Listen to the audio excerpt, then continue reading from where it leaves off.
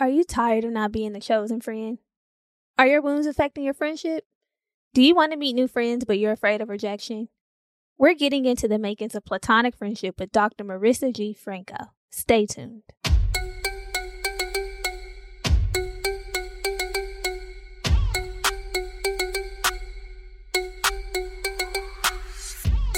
Welcome to the Black Girl Bravado podcast, your weekly fix for all things mental health and wellness.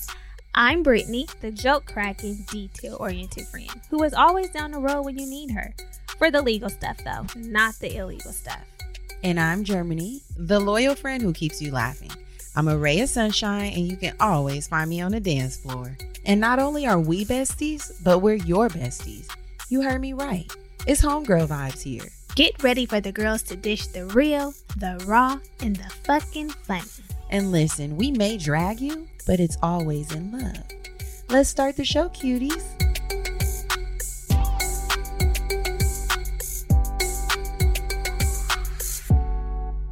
Hey, y'all. Welcome back. Hey, my babies. How's it going today? It's going good. How are you? I'm well. Yeah? I am. I can't complain. God is good and life is good. Period. What's the latest with you? The latest with me is... Wow, I'm on the spot. You know what? Nothing's really late and great. Like I mentioned in our check-in on Patreon, it's been kind of a slow period for me. I've just been taking the time to, like I've mentioned on the previous episodes, just making sure that I'm doing things that bring me joy. Whether that's skating, going to a yoga class, scheduling a dinner date with a friend. Just prioritizing my joy. Period. I'm not mad at it. You know? While it's a slow state, like my life right now is not consumed with, you got to do this, you got to do that. This is a time where I just can rest and have a little fun. I like it. Come on, perspective. Have a little fun. Yeah, have a little fun, you know? Shit, because sometimes it feels like there's no time for fun. Yeah. So while there is time for fun, I want to have it. Yeah, you want to enjoy it. Yeah, this is a slow period, especially like business wise. We're just getting into the groove and allowing the systems to work, which is nice. And I've been relaxing. I've been doing all the things that bring the feelings up. And that's been nice. This weekend was nice and restful, relaxing. I really enjoyed it. I was not trying to get out there and do anything. I'm like, yeah, no. And again, doing things that bring me joy too, like to your point. So it was nice. I went to a breathwork class, sound bath and breathwork class, which was really nice. It was the first time I had done in-person breathwork. And I was really committed to the process, like doing all the really, really diving in. Really doing it, not thinking about the way I sound or the way I look or the way it might. You know how you're doing something and you're like, this probably looks stupid the way my mouth is moving, but I was like, I don't give a fuck. Right, period. So I was just really engaged in the process, which felt nice. And it brought me to tears, like releasing. And it was really nice because the practitioner was like, you might feel something coming up, which we know. We know about breath work. We have a really great episode, breath work, when we talked to Dominique Clifton, just about the practice and such. So when I felt some emotions coming up, I had already given myself the space to feel it. Yeah, I was like, honestly, it's okay. And it's not like I was wailing. And even if I would have been wailing, it would have been fine. Okay. But I was just going through having the emotional experience. I'll share actually. So I thought where I was going to was a shaded little studio, right? I went to a shaded little studio. It was the second time that I've been there and I really enjoyed myself each time I've gone. My mornings on the weekend usually consist of me doing my workout, so I don't have to do it on the weekend. So I had gone to the gym. On the weekday, yeah, excuse me. I had gone to the gym and, I like to pile a million things on it before I do one thing. So I went to the gym and then I went to the grocery store and I was like, hopefully I have enough time to go home and get dressed and make myself presentable to go to this class. But I took the pressure off myself to go home and change and do all the things. So I kind of went just in my gym clothes and I ended up seeing a friend there. And you know how I feel about seeing people outside. Yeah. I want to be looking to the nines. Yeah. I want to be to the nines, and I would not necessarily be running through the streets in my workout clothes without my eyebrows gelled. Yeah, I feel you. Girl. I didn't have no mascara on, so I was feeling kind of vulnerable, in my what is this called? Appearance. Yeah. My appearance. And it kind of stunned me because I was like, what the fuck? I wasn't expecting. Was not expecting to see somebody. But I released it, you know, and I was like, you know what? I showed up here today. I don't really care how I'm looking right now in this moment. And it's shocking me that I'm seeing somebody and now I'm concerned about it. But really, like, I'm here and I'm allowing myself to show up and feel these feelings and be imperfect. And in this moment, all of this is cool. You know what I mean? And that's what really brought me to tears, was allowing myself grace, like giving myself real grace in that moment. Because there are times when I can beat myself up like, see, bitch, this is why you don't need to be coming out. Yeah. Not looking the way you want to be seen, you know, come out the way you want to be seen. Right. And I would have just been beating myself up thinking about that all day. Like, oh, because they looked really cute. They looked like they were ready for the day. Right. And I didn't. Yeah. I looked like the day had already had me. The day had already had me. But baby. your morning just looked different. My morning looked different. Your morning exactly. looked different. And I had already been up since 7. So I'm like, babe, we're here at 11:30, but I done already did 11 things. What Mary J. Blige say? What'd she say? So take me as I am. And in that moment, I wasn't asking anybody else to take me. I needed to take me. Yes. I'm like, Germany, it's all good, girl. It's all good. We know you know how to step. You know, and I gave myself grace in that moment. I said, girl, you good right here, right now, just as you are. I love that for you. Good days. Well, y'all, we're here into June, into our friendship series. Last week, we talked about the 5 anger languages of friendship and how to just navigate anger when it shows up in your relationships, because it will. It will. It does. Is a real thing. Yes, and hopefully you found that information useful. Today, we're going even deeper into our friendship bag. And I think that Germany and we do friendship very well. But while we do it very well, I know that we're not experts. And sometimes we have to call in an expert to get us together, to get y'all together, to make sure we have the tools that we need for our toolkit. So coming up next, we have a few church announcements, and then we have a great conversation with Dr. Marisa G. Franco.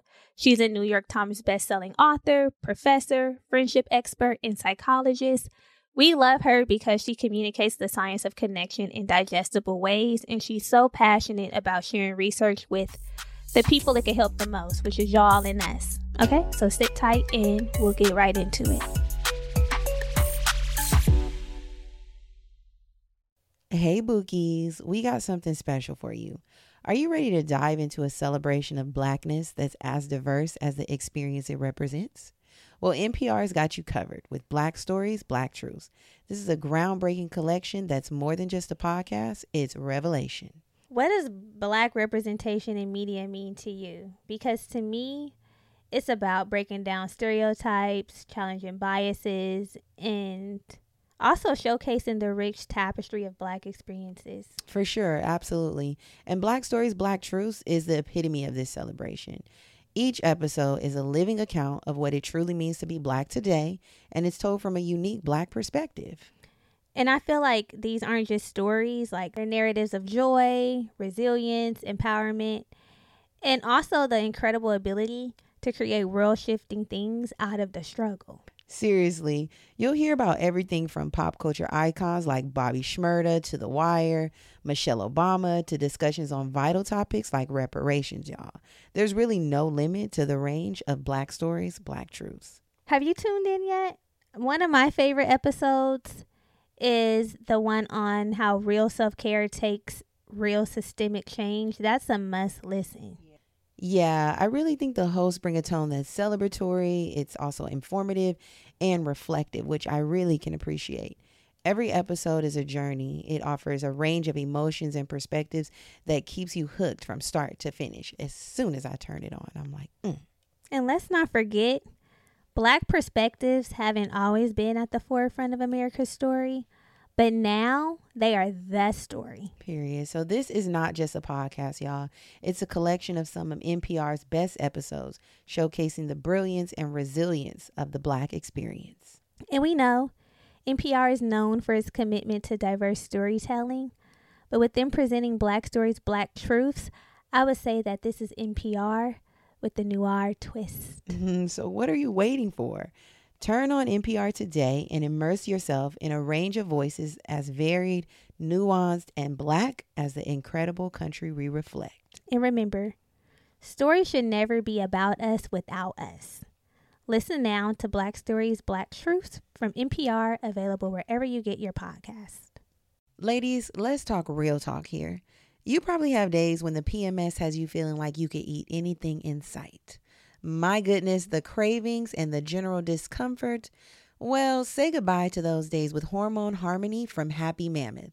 Let's dive into why Hormone Harmony is not just another supplement, but a true game changer. First off, it's not just a trend, it's a phenomenon.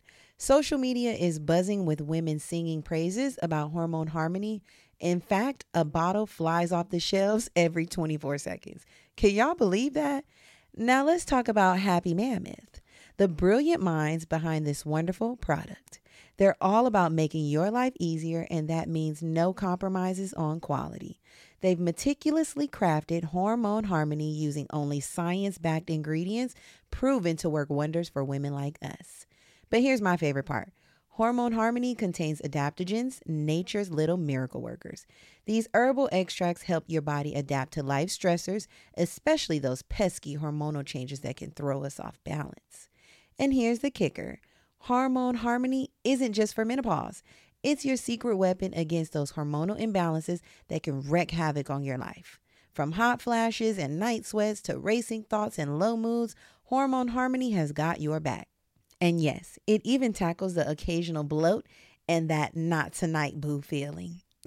The real benefit here, the real win, feeling like yourself again. That's why countless women are raving about it in over 17,000 glowing reviews. We love a verified product, honey. Now here's your chance to experience the magic firsthand. For a limited time, you can get a fabulous 15% off your entire first order at happymammoth.com. Just use the code BRAVADO at checkout.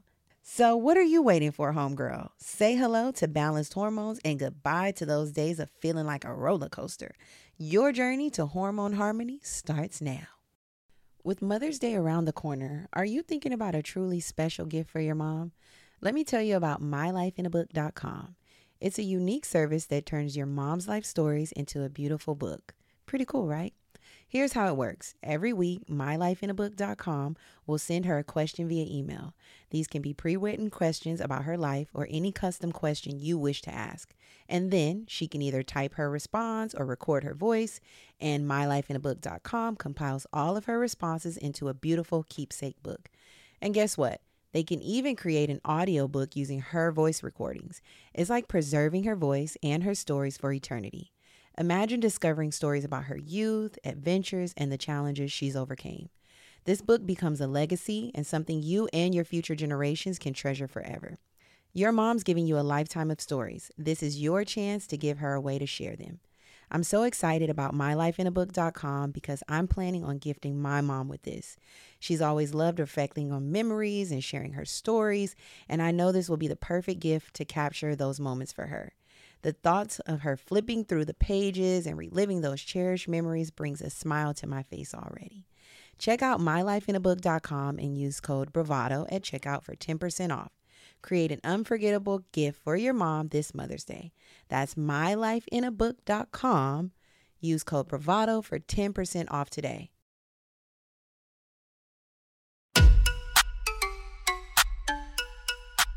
Okay, girly pop. So before we get into this really great conversation with Dr. Marisa G. Franco, you know we just got to let you know a few things. It's called housekeeping. Yes. If you are here and you love what you hear, just make sure you hit that bell, the notifications, turn them on so that you don't miss anything from us. And also tap that little follow button. You need to stay abreast. Everything that's happening with the BGB, we want you to know about it first. We do.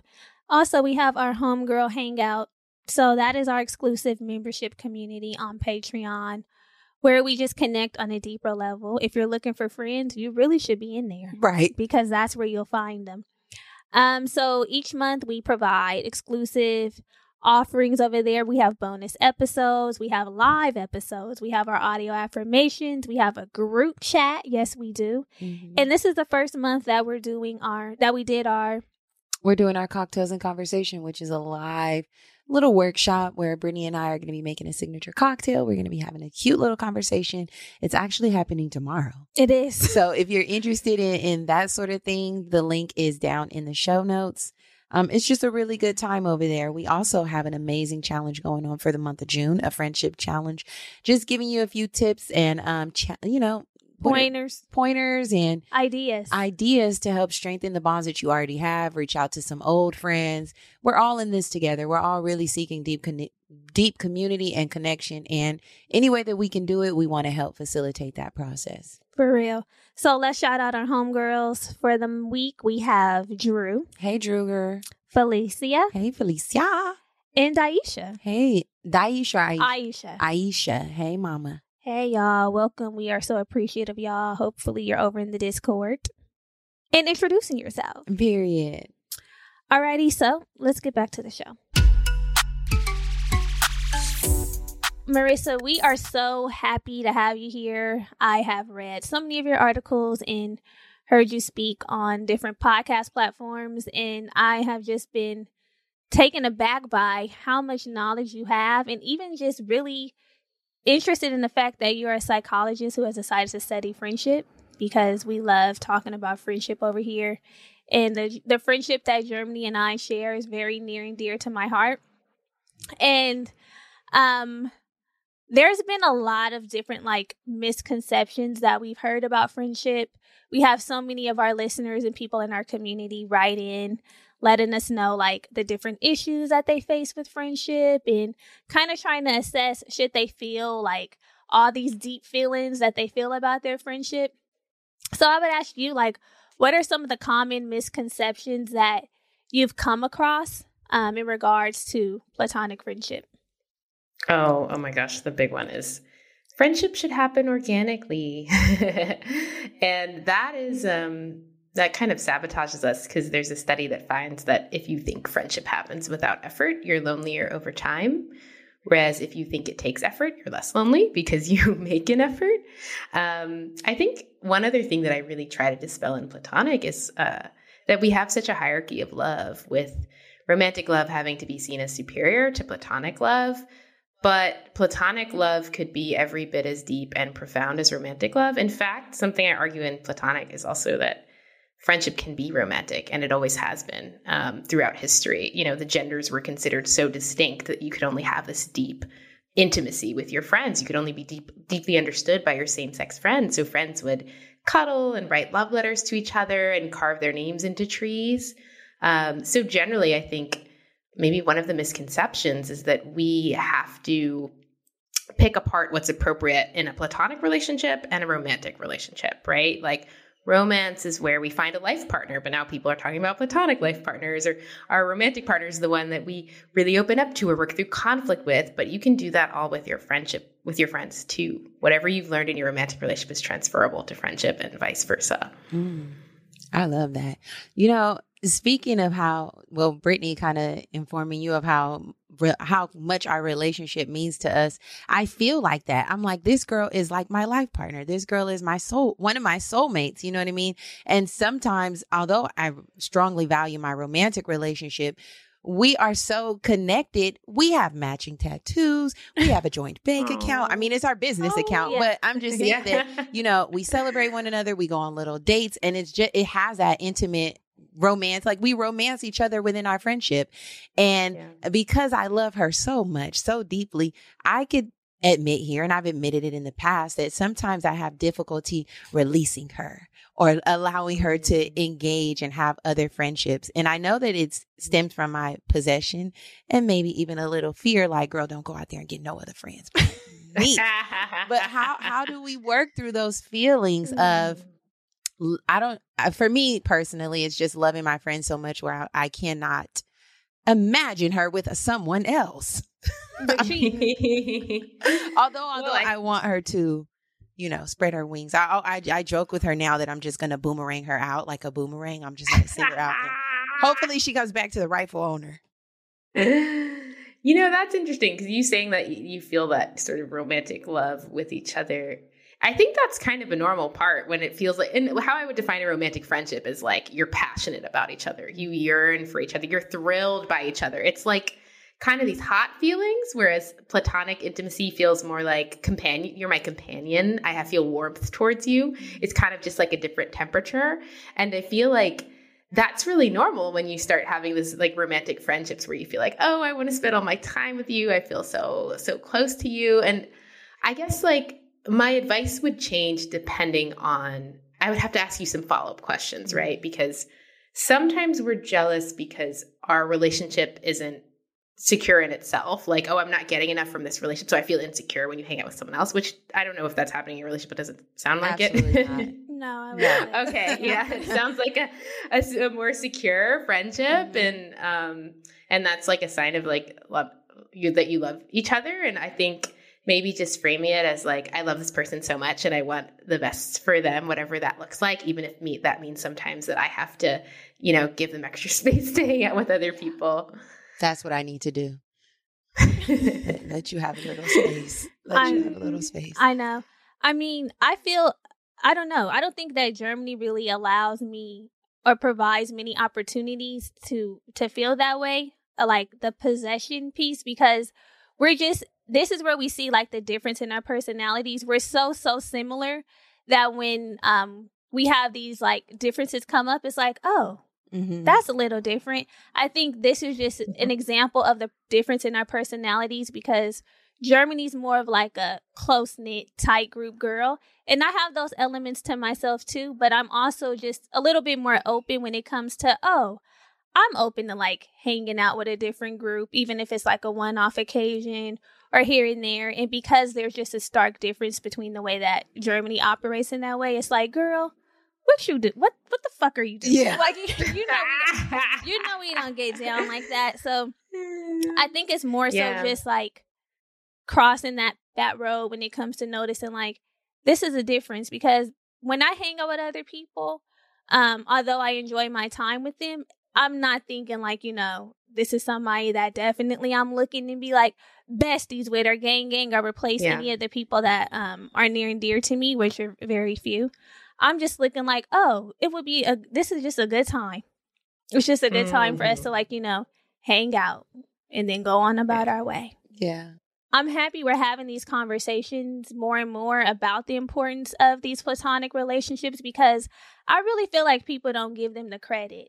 Like, even like when we're in romantic relationships, and sometimes they'll be like, thinking that they should now be the center of our world and our lives. And it's like, how do we have those conversations when it's like, you're not going to be the center? Like, you're just a part of my world and a part of my life.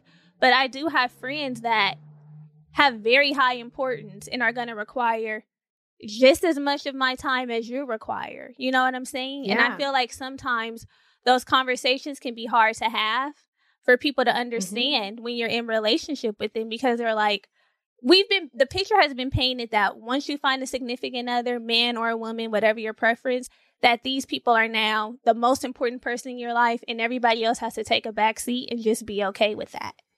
Yeah. That's interesting. There's this queer communities just have been at the front lines of like platonic love and understanding it more deeply and profoundly. And there is this queer scholar, Andy Nordgren, who talks about relationship anarchy, which means you decide how close your relationship is based on what works for you rather than what society tells you. Like, that my romantic partner has to be first and everyone else comes second, but like what actually makes you personally happy. And I feel like it requires us to, first of all, find someone who's in the same place and has a strong community themselves, right? Because it's going to be a lot harder if you're with someone who's like, I don't have any friends outside of you, and you want to make your friends a priority, compared to someone else who's like, I actually have a lot of friends too, so this gives me the space to also invest in my friendships. And I think the second way we do it is we say like, this is a big priority for me. I'm going to be spending time with my friends as much as you're important to me too. And what would make you feel secure given this reality for me? Like, what do I need to give to you to feel secure given how much I want to make sure that I'm investing in my friends as well? I really like that. I like that too. Let's just address it at the top. Yeah. Yeah. I think we should, because a lot of times, especially as women, I know that when we find a romantic partner, we sort of devalue our relationships, our friendships rather, and then the romantic partner becomes the center of our lives. But think about if you have good girlfriends out there, and I wish sisterhood on everybody who's listening, but if you already have this relationship or these bonds with women, how many times have your friend stepped up when the man didn't? Girl. Exactly. I think about that all the time. Like when something good happens in your life, who do you call, or who's the first to be like, girl, we got to go out for drinks. We got to celebrate that. We got to do happy hour.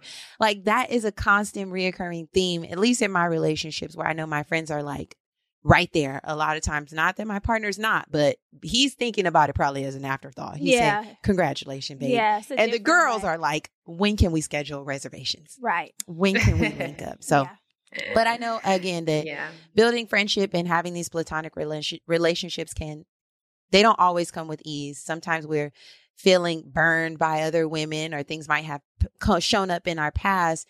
How do, or rather, what are the wounds that affect friendship?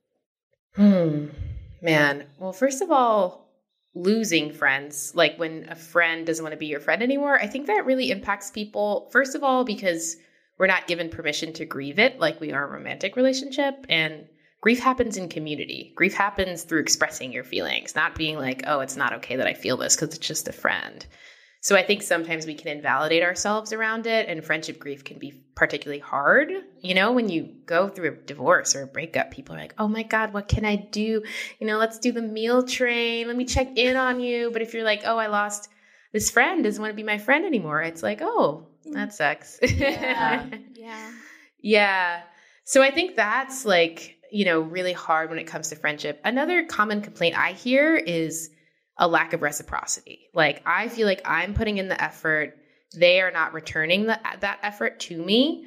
What I suggest in that case, you can bring it up. You can say, hey, friend, I really enjoy us spending time together. I noticed the last few times I've hung out, I've been the one to reach out. If you'd be willing to reach out more, that would make me so happy. What do you think? You know, that's from Kat Bellis, another friendship expert. She has some of the great language around that. And if someone isn't giving you reciprocity after you've tried to address it, it's okay for you to say, reciprocity is really important to me. And even though I really like this person, I'm not going to invest as much in this friendship because I want to have friendships of reciprocity. I think sometimes we struggle with what I like to think about as the difference between good friends and good company. That just because you like someone doesn't mean you should let them into your inner circle, right? Because you have to ask yourself, are they reliable, right? Do they seem to have my best interest at heart? Do they follow through? Can I be vulnerable with them? Can I be authentic with them? Like, it's kind of like a romantic partner, right? Sometimes you get swept up in the chemistry of it and you're not actually asking, is this a good partnership? And I think we need to be asking the same thing about our friendships, because literally having quality connection is like the best thing we can do for our mental health and well-being. So beginning to ask ourselves, you know, who are these people that I'm letting into my life, and how do I channel my energies into those most quality friendships rather than the people that are just good company for me? I love that you explain that way, because I seen a TikTok recently, or a reel, something somewhere. And, she was describing the difference of like how you meet these colleagues at work and you sort of miscategorize them in your life as friends.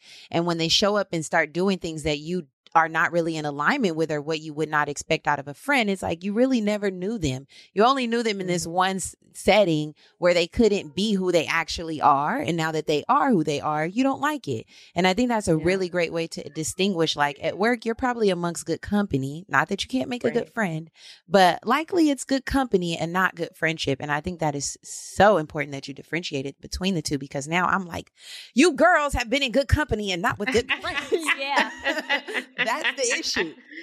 I love that you brought up like that chemistry in friendship, because I've never looked at it that way. Of course, when we're talking about romantic relationships, chemistry is a key word that we're saying, like, yeah, the chemistry, there was chemistry there.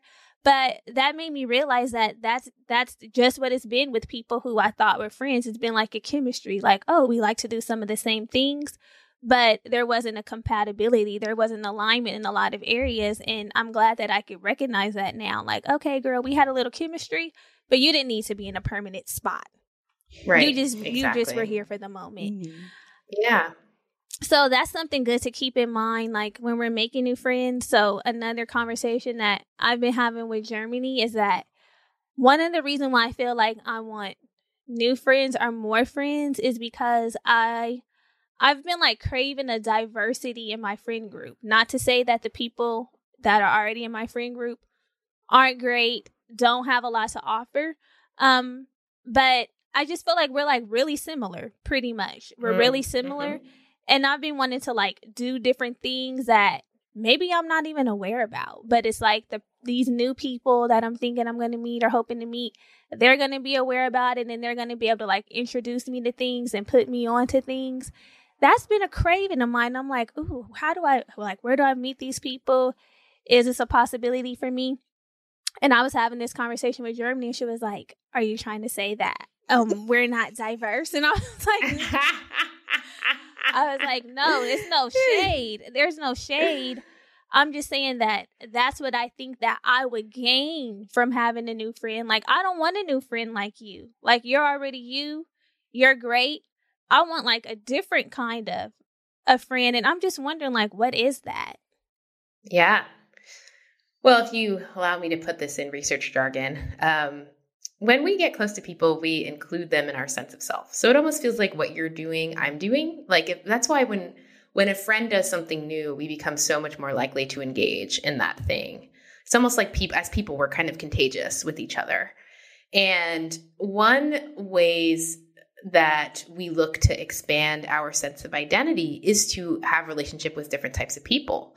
It's I think one of the major ways that we expand our sense of identity. And so you're exactly right. Through being exposed through new things from different people, it's not just that you'll be exposed to these things outside of you, but it'll fundamentally can change you. It can change your sense of identity. Now that you've learned about all these different things, it's like everybody is an advertisement for the kaleidoscope of ways we can show up in the world. And so we almost get to know ourselves more deeply through being around different types of people and recognizing, oh, they do this thing. I might actually really enjoy this thing too. This really resonates with me. And that's kind of why friends are so important for us to figure out who we are.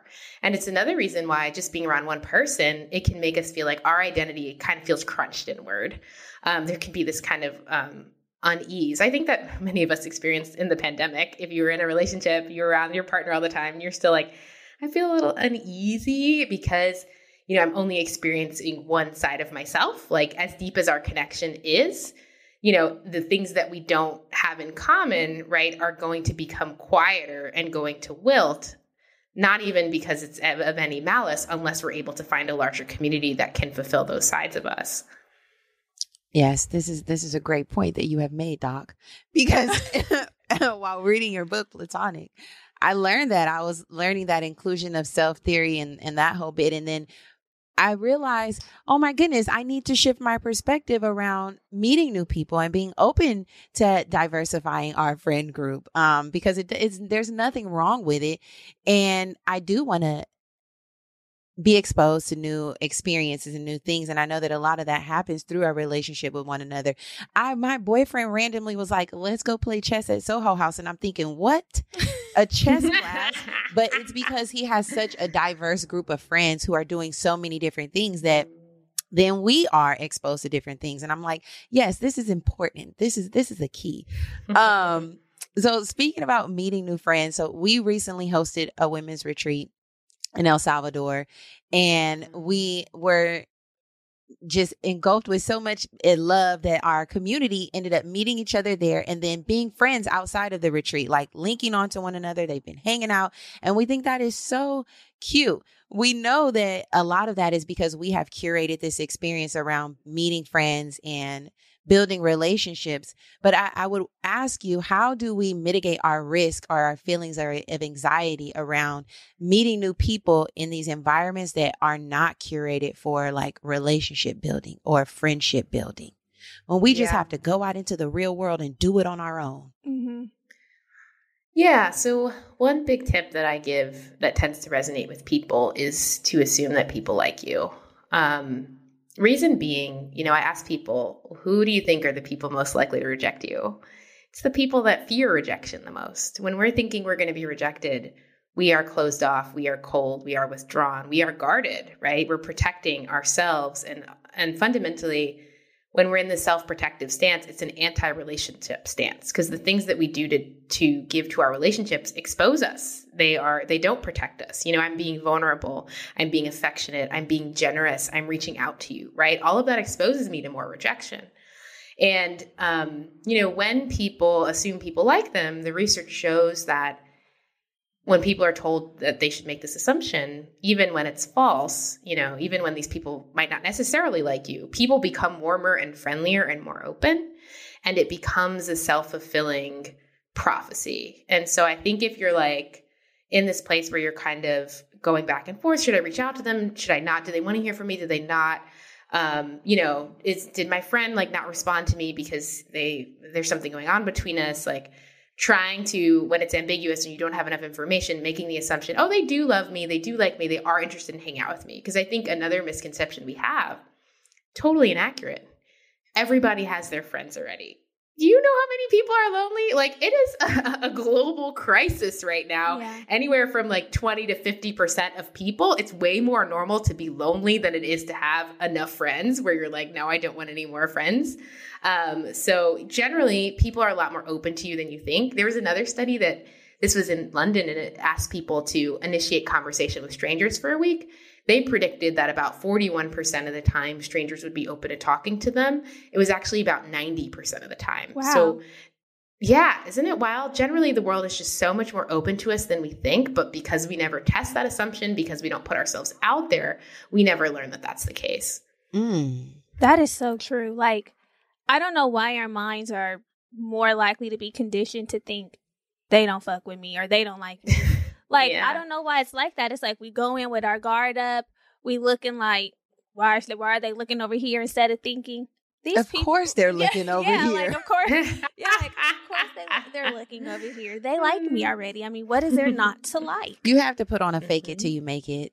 It's basically giving fake it till you make it energy. It is. Already exude the confidence, already exude the energy of like, I am a friendly girl. Girls want to know me. People want to know me. And sometimes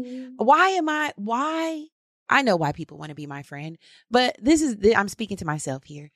I am so likable. I am so charismatic. I have such good energy. Of course, people want to come over here. That's why they're flocking. Yeah. That's why they're coming over here. So I just need to invite them in. I need to just invite them in and say, welcome, girls. Sit down. Yeah. Yeah. Sit down and let's kiki. Why not? Yeah. Why not? Another thing that we've been hearing lately is that a lot of our homegirls in our community don't feel like they're being chosen by the friends in their lives. Like, they feel like maybe they're the ones who always have to do the reaching out, or maybe they're not being seen by the people that they care about, and it doesn't feel good. Like, I know one of the homegirls, she's been trying to make friends. Like, she just started school, like a new college, and she just feels like the energy is not there. Like, she doesn't feel like she's being picked, like, feeling like the people like her. So do you think that we can apply that same like risk theory to that? Or like, what would be the remedy to working through not feeling like you're the chosen friend? Nobody is chosen. We're all choosing. Like, the people that are making friends, they're initiating. Like, people are not, generally we're so passive when it comes to friendship that the average person is not trying and not putting forth the effort, and it's not personal to her. It's not personal to her at all. Like, we've never been taught how to make friends. The people that succeed at making friends, they're the ones that choose. They're the ones that say, hey, it's been so nice to talk to you. I'd love to connect further. Would you be open to exchanging contact information? They're following up multiple times, right? Because it takes, I don't remember, at least 50 hours to go from acquaintance to friend, right? So that means that making a friend is like a long-term investment. It's not just let's hang out once. It's like you ask a couple of times. Hopefully you start to get that reciprocity. There's ways to make that easier. There's this sociologist, Rebecca Adams. She says friendship does happen more organically when we see each other repeatedly in an environment that allows us to let our guard down. So that was school for us, right? Recess, gym, lunch. But as adults, we don't have those environments. We have to recreate them. So can you join a language class rather than a language workshop? Because that's just one experience. That's just one day. We want something repeated. Instead of going to a happy hour, can you join an improv class? Can you join a supper club? Whatever it is that you're interested in that's repeated over time. because you capitalize on something called the mere exposure effect, which is literally our unconscious tendency to like people who are familiar to us. They don't even have to say anything to us. Like, wild study, they plant these women into a psychology lecture. None of the students remember the woman, but they report liking the woman who showed up to the most lectures 20% more than the woman that didn't show up to any. So do you have environments of repeated unplanned interaction and shared vulnerability in your life? Because for most of us, we only see people every day at work, but we're not letting our guards down at work. So like if we're just kind of relying on it to happen, we're just not in an infrastructure that allows it to happen organically. So, if I did friendship coaching and this was my client, I would say like, what groups do you want to connect to? You should stay for at least 2 months unless you're really dreading it, because the experience is going to become different as you become familiar with each other. And also, once you find someone you like in that group, you have to overcome what I called covert avoidance, which is like you show up physically, you check out mentally. You're just kind of on your phone. You're talking to that one person you already know. You have to overcome that. You have to say to someone like, oh, yeah, like, how are you liking this group so far? What can you tell me about it? I would love to maybe get coffee before our next one. Is that something that you would be open to? Ooh, Yeah. That's scary. It's the repeat. No, but it is the repeat thing, because if you just go to something once, you're like lowering your odds of connecting. Like if you go to the same thing, like say it's every Sunday, like for instance, I went to yoga on Sunday. It's with Walk Good LA, and they do yoga every Sunday, right? And I met someone there, but I'm probably not going to talk to that person ever again unless I go back to that again and see them there. Versus like, okay, I'm hoping that I go this one time and I make a connection with someone, and that's putting so much pressure on you to be like, okay, hey, how are you? Hi, you want to go out? Like, yeah. It's so much happening in one meeting, and then if you come back like every Sunday, it's like, hey, I'm seeing you again. You're talking. That increases your odds of that possibly happening, because we put so much pressure on ourselves. We like, I went to the hike, girl, and nothing happened. Yeah, I know. Yeah, exactly. I went once. Yes, I went to. They were clicky. Yeah. Never again. That actually happened. It's 3 years past and you still haven't tried anything again. It is really difficult to overcome that covert. What did you call it? Covert avoidance. I feel like we are queens of that. Just generally in society, it's like, let me go with my one friend, or I know she's going to be there, so I'm going to talk to her. I bank on the one person that I know who's going to be there. And that's stressful too. I know. And then they don't show up and it's like, damn, actually, I can't even go. Or they don't want to go. And it's like, now I can't go because my one. Or we're waiting in the car until our one shows up. It's like, I can't even go in and socialize because my one is not here. That has to be a practice of ours, to just get in there and mix and mingle. I love that you talked about finding a hobby within our community and allowing that to be the source of which we can make friends. Because the one time that I did something in community was I was running during the pandemic, and bonding with the women that I was running with, it became natural because we were going out to the same track every week. We were like posting about it. We became a community. It was so easy. And I'm like, oh, wow. I wasn't looking for new like associates, but here it is right in front of my face. So easy. And look how I let you go out. Exactly. You did let me go out. She let me go run with the girls. So Marisa, one of the things that I like, or what's important in Brittany and I's friendship is like, well, there's a lot of things, but like loyalty and safeness, security, reliability. What do you think are some qualities or characteristics that sustain friendship? First of all, I just want to say I love you all's friendship. You have just found such depth with each other. Thank you. I think it's so beautiful. And security was the word that you said, which I think is just really important and really special. I think a lot of us try to find security in a romantic relationship, but for friendship, it's like, well, here and there, I'll flake out, I can't, I'm not going to put in as much effort or intention about it. And so that's just really lovely that you have that. But in terms of what maintains friendship, there was this study on long distance friendships that found that when you see them as flexible and not fragile, it maintains them, which means that when there's an ebb to the friendship, you don't think it's over, because if you do, you're not going to reach out again and it's just going to end, right? Whereas if you see this as, oh, this is part of the process. We'll be close in some seasons, more distant in others. Then you're going to reach out again and you're going to be able to renew the friendship. So that's really important. I also think the ability to work through conflict. Friendships die because we never make the unsaid said. And it can be the accumulation of things that are quote unquote little that make us withdraw from each other, when if we were able to have the conversation, we could have healed that rift between us. I think a lot of the times, this is a toxic behavior that I think I had that I didn't recognize as toxic. When I was upset about something, me just trying to get over it and instead just withdrawing from people and not even giving them a chance to share their side of things or share the circumstances that might have contributed to what's going on between us. Like, just an example, when I was writing Platonic, I sent a draft to my best friend and I hadn't heard back from her, and I asked for some feedback, and she reads scripts and stuff. And I kind of sat on that for a while because I was like, dang, I really need you in this moment. And you didn't respond. But when I actually was brought it up with her, she was like, oh, I did respond. I was like, you did? And she's like, yeah, I emailed you back. And I was like, what? Okay. So just imagine how, you hold someone guilty without giving them a jury, without giving them a trial, when you don't have conversations around conflict and you instead choose to withdraw from the person unfairly because you don't know what's going on in their life. You don't know the larger circumstances around what's happening.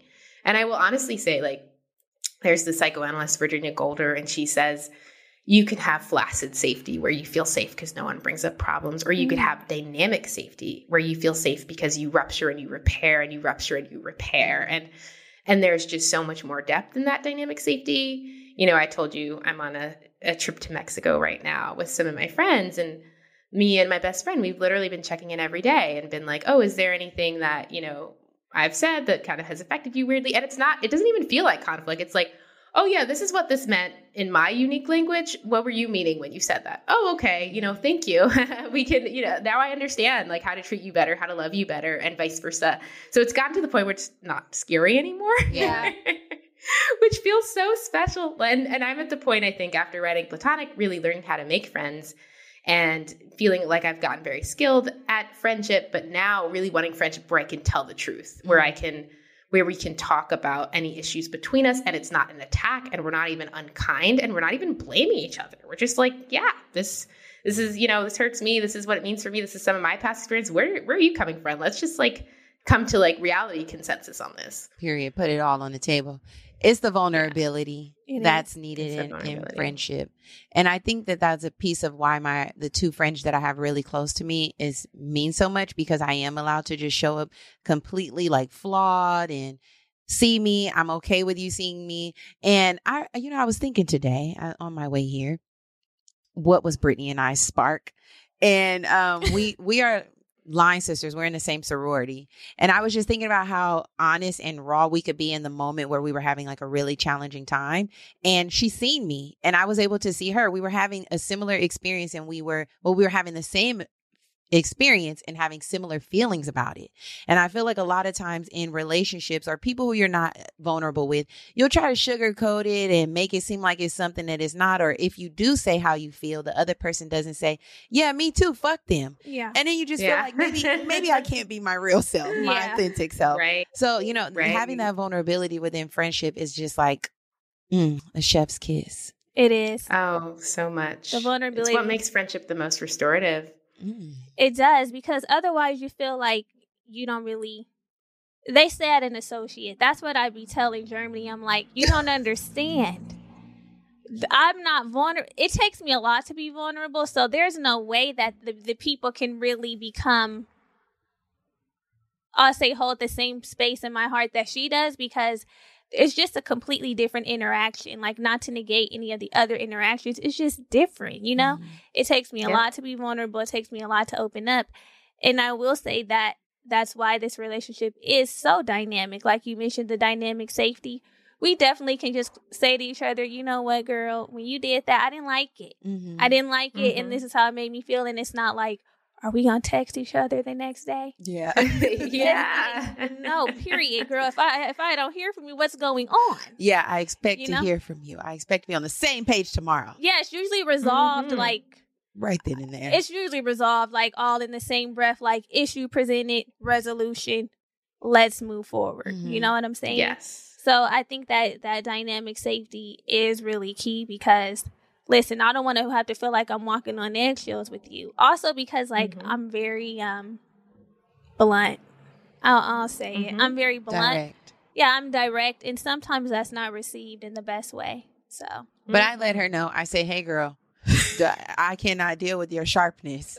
Dull your knife down, please. Dull your knife down. Right. And she's gotten better with the way that she presents information or feedback. Yeah. I'm working on I love that it. you've grown so much through your friendship. Yeah, we have grown here. We have. Okay, but for the ones where we feel like we're not growing, because there are some friendships, although this is a great one, there's been some friendships where I felt like, oh my God, because of maybe a lack of certain things or maybe not being as evolved. I felt like, you know That's what? real. This friendship is not working for me and I'm ready to let it go. Like even a lot of our listeners, they write in and they're like, I'm feeling misaligned with this friend. Should I just like ghost them or how do I break up with them? Even after being friends for a long time. Yeah. You know, just recognizing the stark differences in you two as you've evolved. Yes. And since we're not the experts or the doctors who have studied friendship, we might not offer the best counsel here, but how would you advise someone to navigate in this space if they feel like, you know what, this is a friendship I need to end? Is it ever okay to just ghost someone? Yeah. So first I would say just to remember that in friendship, we have more options than just stay or leave. That's the beauty of friendship. It can be on a spectrum and we can go from best friends to friends or friends to acquaintances, right? So I would ask people, is there a dose at which you'd like this friend in your life? Even if you feel like, oh, we're not compatible anymore. Is there a dose at which you feel compatible? I think distance can create intimacy with some people, right? Like the more distance that we have, the closer we are going to feel. And so that would be my first question. If this friendship is a spectrum, do you want it to be on the spectrum at all? And where would you want it to be on that spectrum? But let's say you're just like, no, like I don't want them to be in my life at all. It's hard. It's hard for a few reasons, right? Because if you're in the same friend group, you might see them again. It's going to be a very delicate situation. And I think that if it's a friend who's like not reaching out to you, you're not reaching out to them, you can just kind of back away and that's okay. But if it's a friend that still wants to be friends with you and you are no longer interested, I recommend having a direct conversation. I know it sounds super uncomfortable, but when you don't have that conversation, you magnify the discomfort for the other person. They experience something called ambiguous loss, which means you can't process your grief because you don't have closure. And so you can kind of leave this person in a state of constant ruminating or preoccupation with the friendship because you weren't willing to express things directly. And I think even when you do express that you want the friendship to end, you can do it in a way, you can create what's called a commemorative friendship, which means you recognize that you did have some good moments and you did grow with this friend. Like I think conflict and breakups go well when we express ambivalence. I mean, ambivalence sounds bad, right? But often when we have conflict or breakups, we're only sharing what's bad. But the ambivalence is acknowledging there was good, even though we did have struggle in this. So it's not like I'm attacking you and you suck and I need to end this, but like I appreciate our friendship for all these reasons. Here's some of the reasons why I'm feeling like at this time we might not be as compatible. And I just wanted to make sure that I was being upfront or transparent rather than just sort of backing away. Putting that in the tool. Real one. Yeah. That takes real maturity. Especially when you're it's really hard. Especially when you're presenting the good things, because you know that gets us like, okay, maybe they do want to stay with me. Yeah. Once they're presenting all the good, and it's like, oh, that was good, but yeah. But still not a fit. It's still not a fit. It's still not a fit. But I do love that insight and perspective that you gave about being able to, you know, kind of change the relationship, go from best friend to associate to whatever you want it to look like. It's fair, you know, that spectrum of friendship. I think that's a really great tool for a lot of us to take with us because we just think like, girl, if you were once my best friend and now we're not as close as we are, we can't even be friends. Yeah. You know, and that's happened to me. We also aren't like bringing it up and giving a friend a chance to change. We're just like, they're not fulfilling my expectations. Like, goodbye. I want to cut this person off. But like, imagine if you did that in a romantic relationship, right? Like one problem you're not talking about and you just leave. Like none of these relationships would be sustained. Like you just have to be able to talk through issues. And intimacy is intimacy. Like if you need to do that to maintain intimacy in your romantic relationships, you have to do it in your friendships too. And that's what the girls need to see. We're putting in just as much work. Right, because we feel like you mentioned at the top of the episode, that friendships don't take as much effort in. Baby, these friendships are jobs. They are jobs. You have to consider how people receive information. You have to consider their feelings. You have to think about, you have to show up for them. Because if you're my friend and you're not showing up, we are not friends. Right. You know, there's celebrations, there's breakups, there's loss of family members. Like, there's so much. So we definitely need to like reframe our perspective around how we need to show up to have these friendships that we desire. Yeah. Because they take a lot of work. It's good work, but it takes work. Yes, not always easy, but it's always worth it. Yes. So, Marisa, Black Girl Bravado here. We define Black Girl Bravado as undeniable confidence and in-your-face boldness, right? So what has been your biggest moment of Black Girl Bravado in your life? Ooh, unabashed boldness. Let me think about this one. I feel like I have such a soft bravado. That's okay. We like that. Yeah. Soft bravado. Honestly, I guess the thing that's coming to mind is just like really just being able to like bring up problems with my friends and say like, oh, hey, you know, where are we coming from with this? Because I felt a little hurt because this is what it meant to me. That feels like it takes a lot of bravery from me, because I feel like I grew up in a family where it was more like ignore it and get over it. And if you're not getting over it, you're too sensitive. So it feels like a huge shift for me to be able to do that. And it has felt scary. It's feeling less scary now, but I don't know. It feels like such an act of bravery when you tell someone that you hurt them, because it's so vulnerable, and we don't always recognize it as like a way to like show how much you value and love someone, because you're like, I'm still with you here, and I want us to work through this together. I love that. Wow. Profound. You're profound. You're mine. So Marisa, before we let you go, is there anything about friendship that you would like to share that we didn't cover already?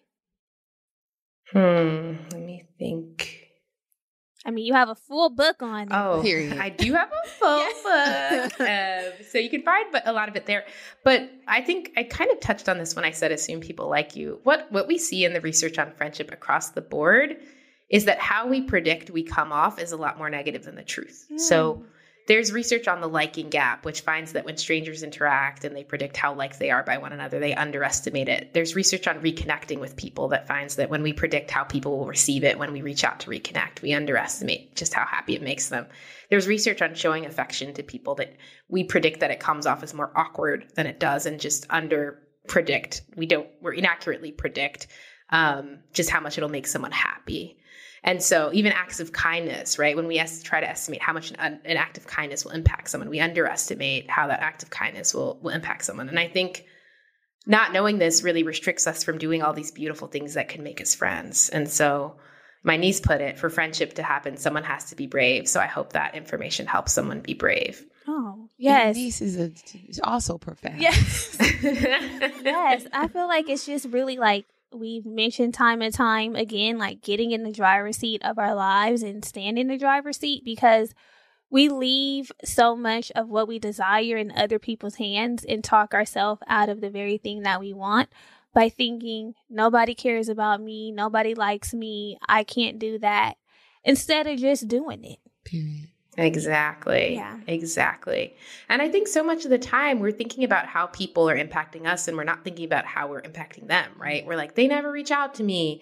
I have no friends. My friends aren't celebrating me. But what are we doing? Are we reaching out to them? Are we celebrating them? Like, are we being intentional about them? Because there's this theory called reciprocity theory, which is people tend to reciprocate what we put out in the air. So my other tip is like, it may feel really hard to struggle in friendship, and it's really normal too, but also like make sure you hold yourself accountable.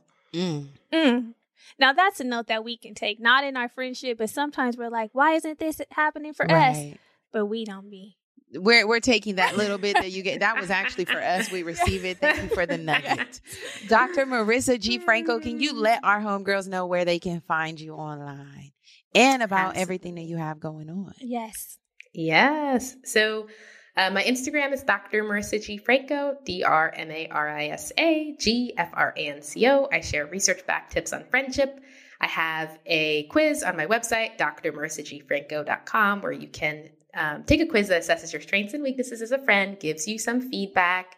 I do speaking engagements on connection and belonging at work or outside of it. So you could also reach out on my website, drmarisagfranco.com. And of course, if you want to hear more on friendship, I recommend my New York Times bestselling book, Platonic: How the Science of Attachment Can Help You Make and Keep Friends. Yes. Get that book, y'all. I have an Audible and I'm loving it. It's and so you have good. the sweetest voice. Yes. I love thank it. you. It's so soothing. It it's is. so soothing. I'm like a sweet voice. Sometimes they're like, I'm like, ugh.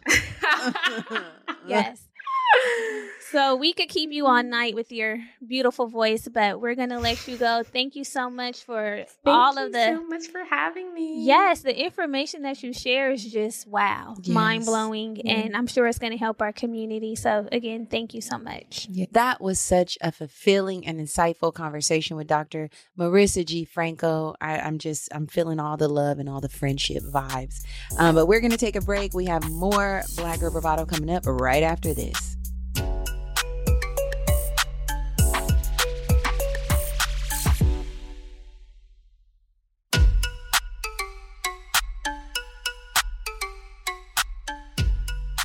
Okay, y'all. So we have reached our final segment of the show. It is now time to pick up your pen. We're dropping a gem. So this is a part of the show where we share with you the things that we're feeling, we're inspired by, that we love.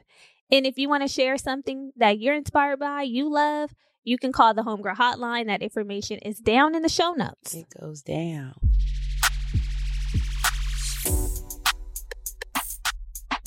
So all the girlies are gathering at the trader that is Joe. The Joe that trades. The Joe that trades and getting their... Hold on. I don't know about that one. If you know, you know. Girl, we are gathering and we are getting our thing. So every year around this time, Trader Joe's has their Brazil nut body butter that comes out. And listen... They done up the ante this time. They said candle, body wash, scrub. Bag. You're going to get everything. Yes. That body butter, though, that's the gem. That's the star of the show. I think the wash, honestly, the body wash and the butters. The Brazil nut collection. Right. The thing that really makes the girls gravitate towards this is because we were told it was a dupe. And the dupe at a cheaper alternative gets the girls going. But I will say nothing is fucking with that real. I think it's better. What? I don't. It's thicker and it lasts longer. It's thicker, but the smell's different. Yeah. But equally good. Let's talk about the current gem. The current gem, the Brazil nut body butter at Trader Joe's, it's so thick. It's moisturizing, and then when you pair it with an oil, you really got something going on. Yeah, you gotta slap it with you really got something going on, and it just smells so good. Yes, girly. So run in there, get yours. I think they have a 3 max that you can. My stores have not had a max. Oh, mine hasn't either, but some stores where the population is probably super black. They're limiting. 2 max. Let us know if you are also loving the Brazil nut collection because it has us in a chokehold. Yeah, I got a lot saved up a stash. I know you've been getting 2 every time you go. Yeah, hit up Trader Joe's. It's only $5.99. I know. All right, girly. So we've come to the end of the show. We are going to head out now, but hopefully we see you back next week. Yeah, we'll still be talking here. We'll still be talking about friendship, so we'll see you then. Love you. Bye. Bye.